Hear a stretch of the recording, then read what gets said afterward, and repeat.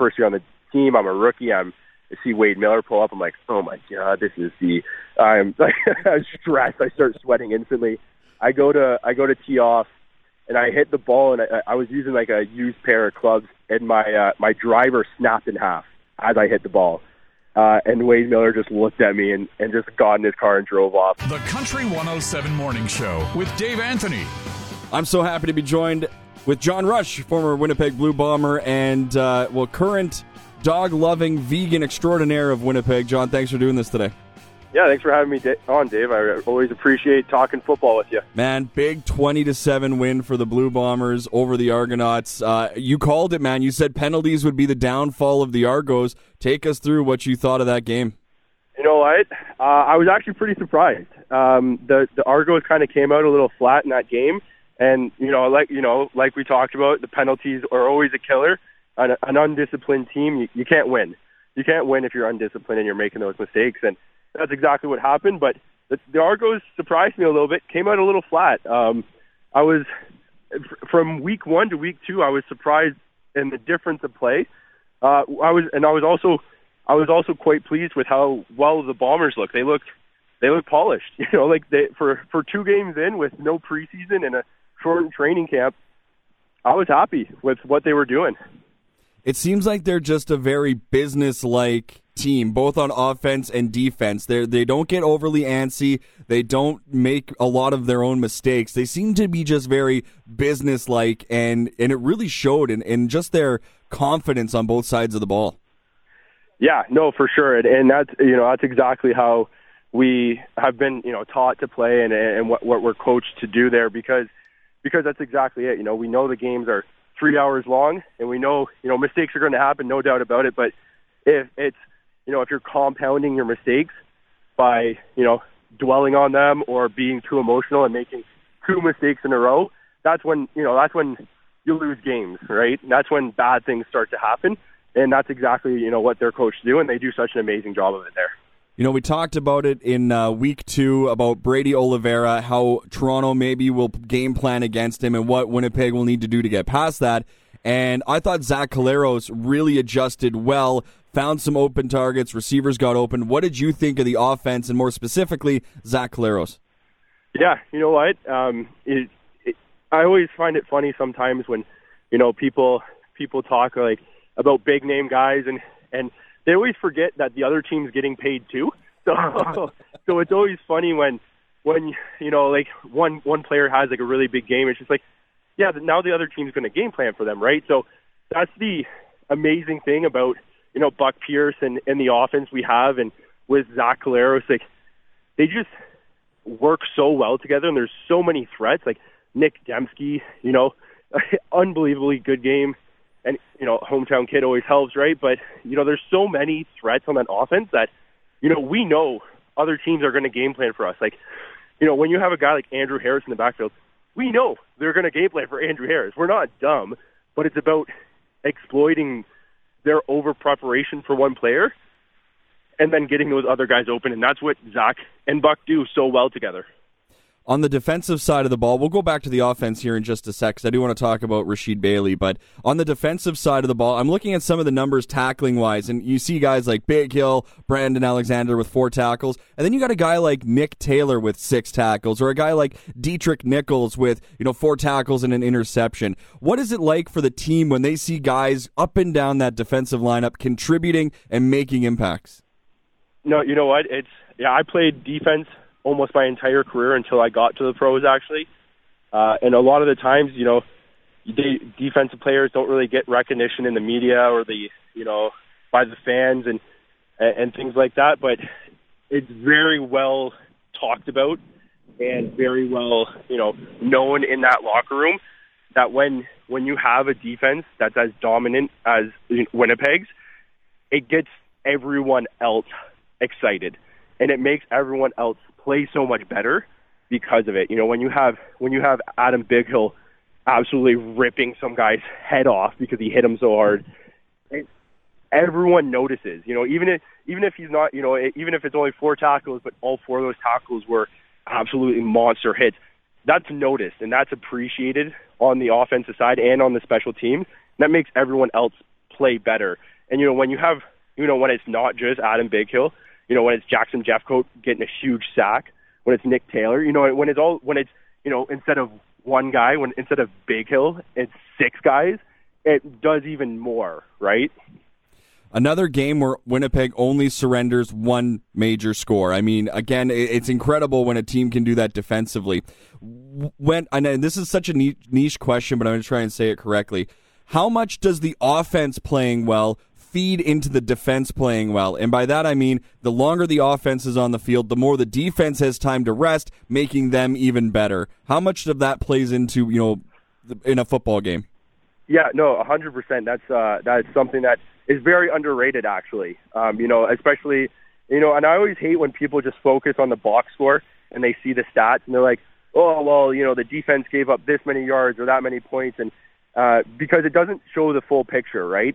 If your offense goes 2 and out 10 times in a row, your defense is going to give up points. It's impossible to be that well conditioned that you're not going to be tired and make those mistakes, right? So the longer the offense can stay out on that field and help the defense recover, recuperate, and do all that, the defense is going to play better, and the offense is going to play better too, because that means they're getting first downs. That means they're driving down the field. So it is absolutely enormous if the offense can stay on that field longer for the defense and special teams, right? The less times you have to punt.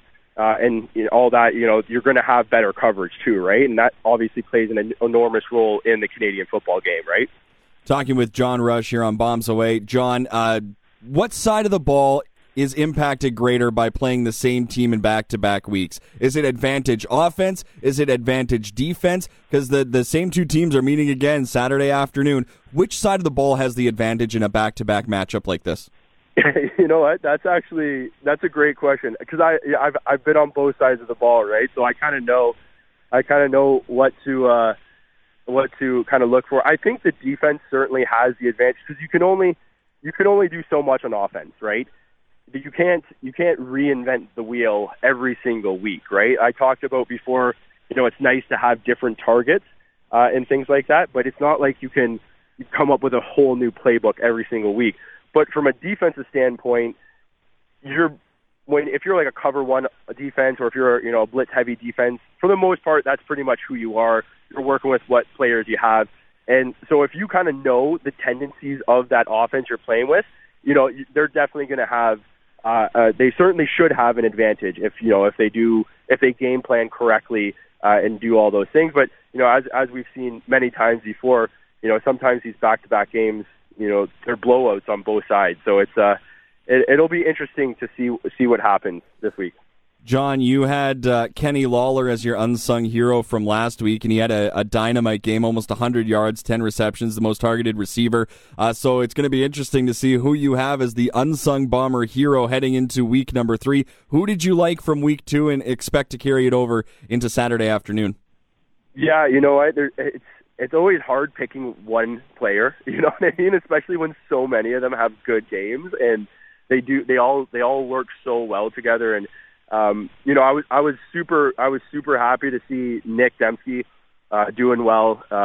He's absolutely phenomenal athlete, and to see him have such a good game and show out was awesome. But I think what it's going to come down to this week, like I said before, I think it's going to be the defense, and I think this defensive line is going to have a really, really good game. I think between Willie Jefferson, Jackson Jeffcoat, Big Stove in the middle, Jake, they're going to have such a stellar game. I think they've been against the offensive line. They know like how they set. They know how they block. They know the cadence now.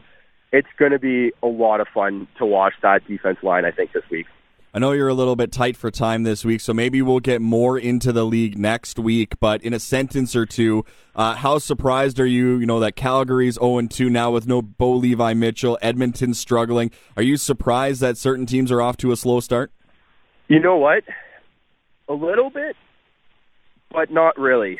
A lot of those teams lost a couple of their key guys, and it really speaks to the whole, keeping as much as you can year to year. together, because you lose a couple of those key guys. You don't have those guys anymore. Those like go-to guys. You might have one or two, but you don't. On Calgary, they used to have like 5 or 6. Now they have like 1 or 2. Completely changes like the dynamic of the team. So from year to year, it's super important to keep that chemistry together and keep that bond between the guys. And obviously we're seeing that with the Blue Bombers, and we've seen that with the Blue Bombers for the past 6 years, right? So, which is why we've been so good for the past 6 years. So, to be honest, after seeing how many guys both of those teams lost in the past, two off seasons, basically, I kind of almost expected it a little bit. John, I do want to touch on Rasheed Bailey. He had that halftime interview during the game, and he talked a little bit about his family. I know a football locker room is a lot of people, a lot of different personalities, but how much do you guys know generally about what's going on in your teammates' lives? Yeah, you know what? It's always interesting because you got so many guys from so many different places, across now the world, right? We got people from Japan, Germany, all over the place. So, it's you can't know everything that's going on in someone's life, but one of the things that we really focused on at Winnipeg was building that bond and building that chemistry and building those connections. So when times get tough, whether it's in your personal life or on the field, you can like lean on your brothers and depend on them and count on them to be there for you. Just going back in my playing days, I remember we would book out an entire paintball, one of the paintball places, and we would do a team paintballing session. And we would have a day where we rent out an entire campground and go camping and barbecue and things like that. So, you know what I mean? Like, you're never going to know exactly everything going on in someone's life. There's over 100 guys, including the coaches. It's impossible, right? But just having that connection and that bond with your teammates, you don't need to know what's going on in their lives to know that they can depend on you and you can depend on them. We'll get more into the locker room dynamics as we continue on here week by week. We'll get the last two for you here, John. I know you're a little bit tied up, but as you get ready for Saturday, first road game, maybe you're going to get a chance to watch the game with your dogs. I know you're a vegan, so what is a vegan suggestion you have for us heading into Saturday afternoon's contest? What should we maybe eat if we're going something vegan? Yeah, no, that's a great question. I'll definitely be firing up the grill this weekend. So my go-to for the grill is always the Beyond Meat hot Italian sausages. They are indiscernible from the real thing, and I love them. I love them more than anything. I can crush a whole pack myself. So if you're looking for something vegan this weekend, I definitely recommend firing those up and trying them out. Last one, John, to get you out on this. I know you're at a golf tournament right now, and you seem like a pretty calm guy. But if you were to get mad enough to throw one of your golf clubs in the lake, which one's going? Is it an iron, a driver, your putter? Which one are you going to throw into the lake? It's definitely my wedge. I cannot do a chip shot to save my life. I'm the absolute worst. But here's a quick little story for you. My first year on the team, I was at the Blue Bomber golf tournament, which is always a good time. It's always a lot of fun. And I was golfing, and then Wade Miller pulls up on his cart and stands about 3 feet from where I was about to tee off, and he's just staring at me. And it's my first year on the team. I'm a rookie. I see Wade Miller pull up. I'm like, oh my god, this is I'm stressed. I start sweating instantly. I go to tee off, and I hit the ball, and I was using like a used pair of clubs, and my driver snapped in half as I hit the ball. And Wade Miller just looked at me and just got in his car and drove off. And I'm like, oh, that was about as poorly as that could have gone. That's always a story I love to tell people. But, thankfully he didn't release me the next day. I stayed on the team for the next 4 years, which is awesome. But yeah, it's I'm not the greatest golfer, but if I had to throw one in the lake, I'm throwing the wedge, that's for sure. If I ever get a chance to talk to Wade Miller, I'm going to ask him that and say, was that the moment you knew he was going to make the team and have an impact? We'll get you out on your prediction, John. Game 3, week 3, I should say, Toronto, Winnipeg. Who do you like, and what do you predict the score? I got to go with my home team again. I probably never bet against Winnipeg, but if Winnipeg does the things they need to do to prepare, which I think we all know they're going to do, I have Winnipeg coming out 27-9. John, always appreciate the time, buddy, and thanks for doing this, and cannot wait to catch up next week. Yeah, no, for sure. Thanks for having me on, Dave. I really always have fun. The Country 107 Morning Show with Dave Anthony. Weekday mornings only on Country 107.